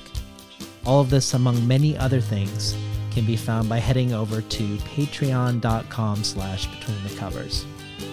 Or, if you appreciate what you heard today and would prefer to do a one-time donation, you can do so over at tinhouse.com/support. Also, don't forget that listeners of Between the Covers can receive 20% off of books at Northwestern University Press, including their new release by Gregory Fraser, Little Armageddon, with the promo code POD20.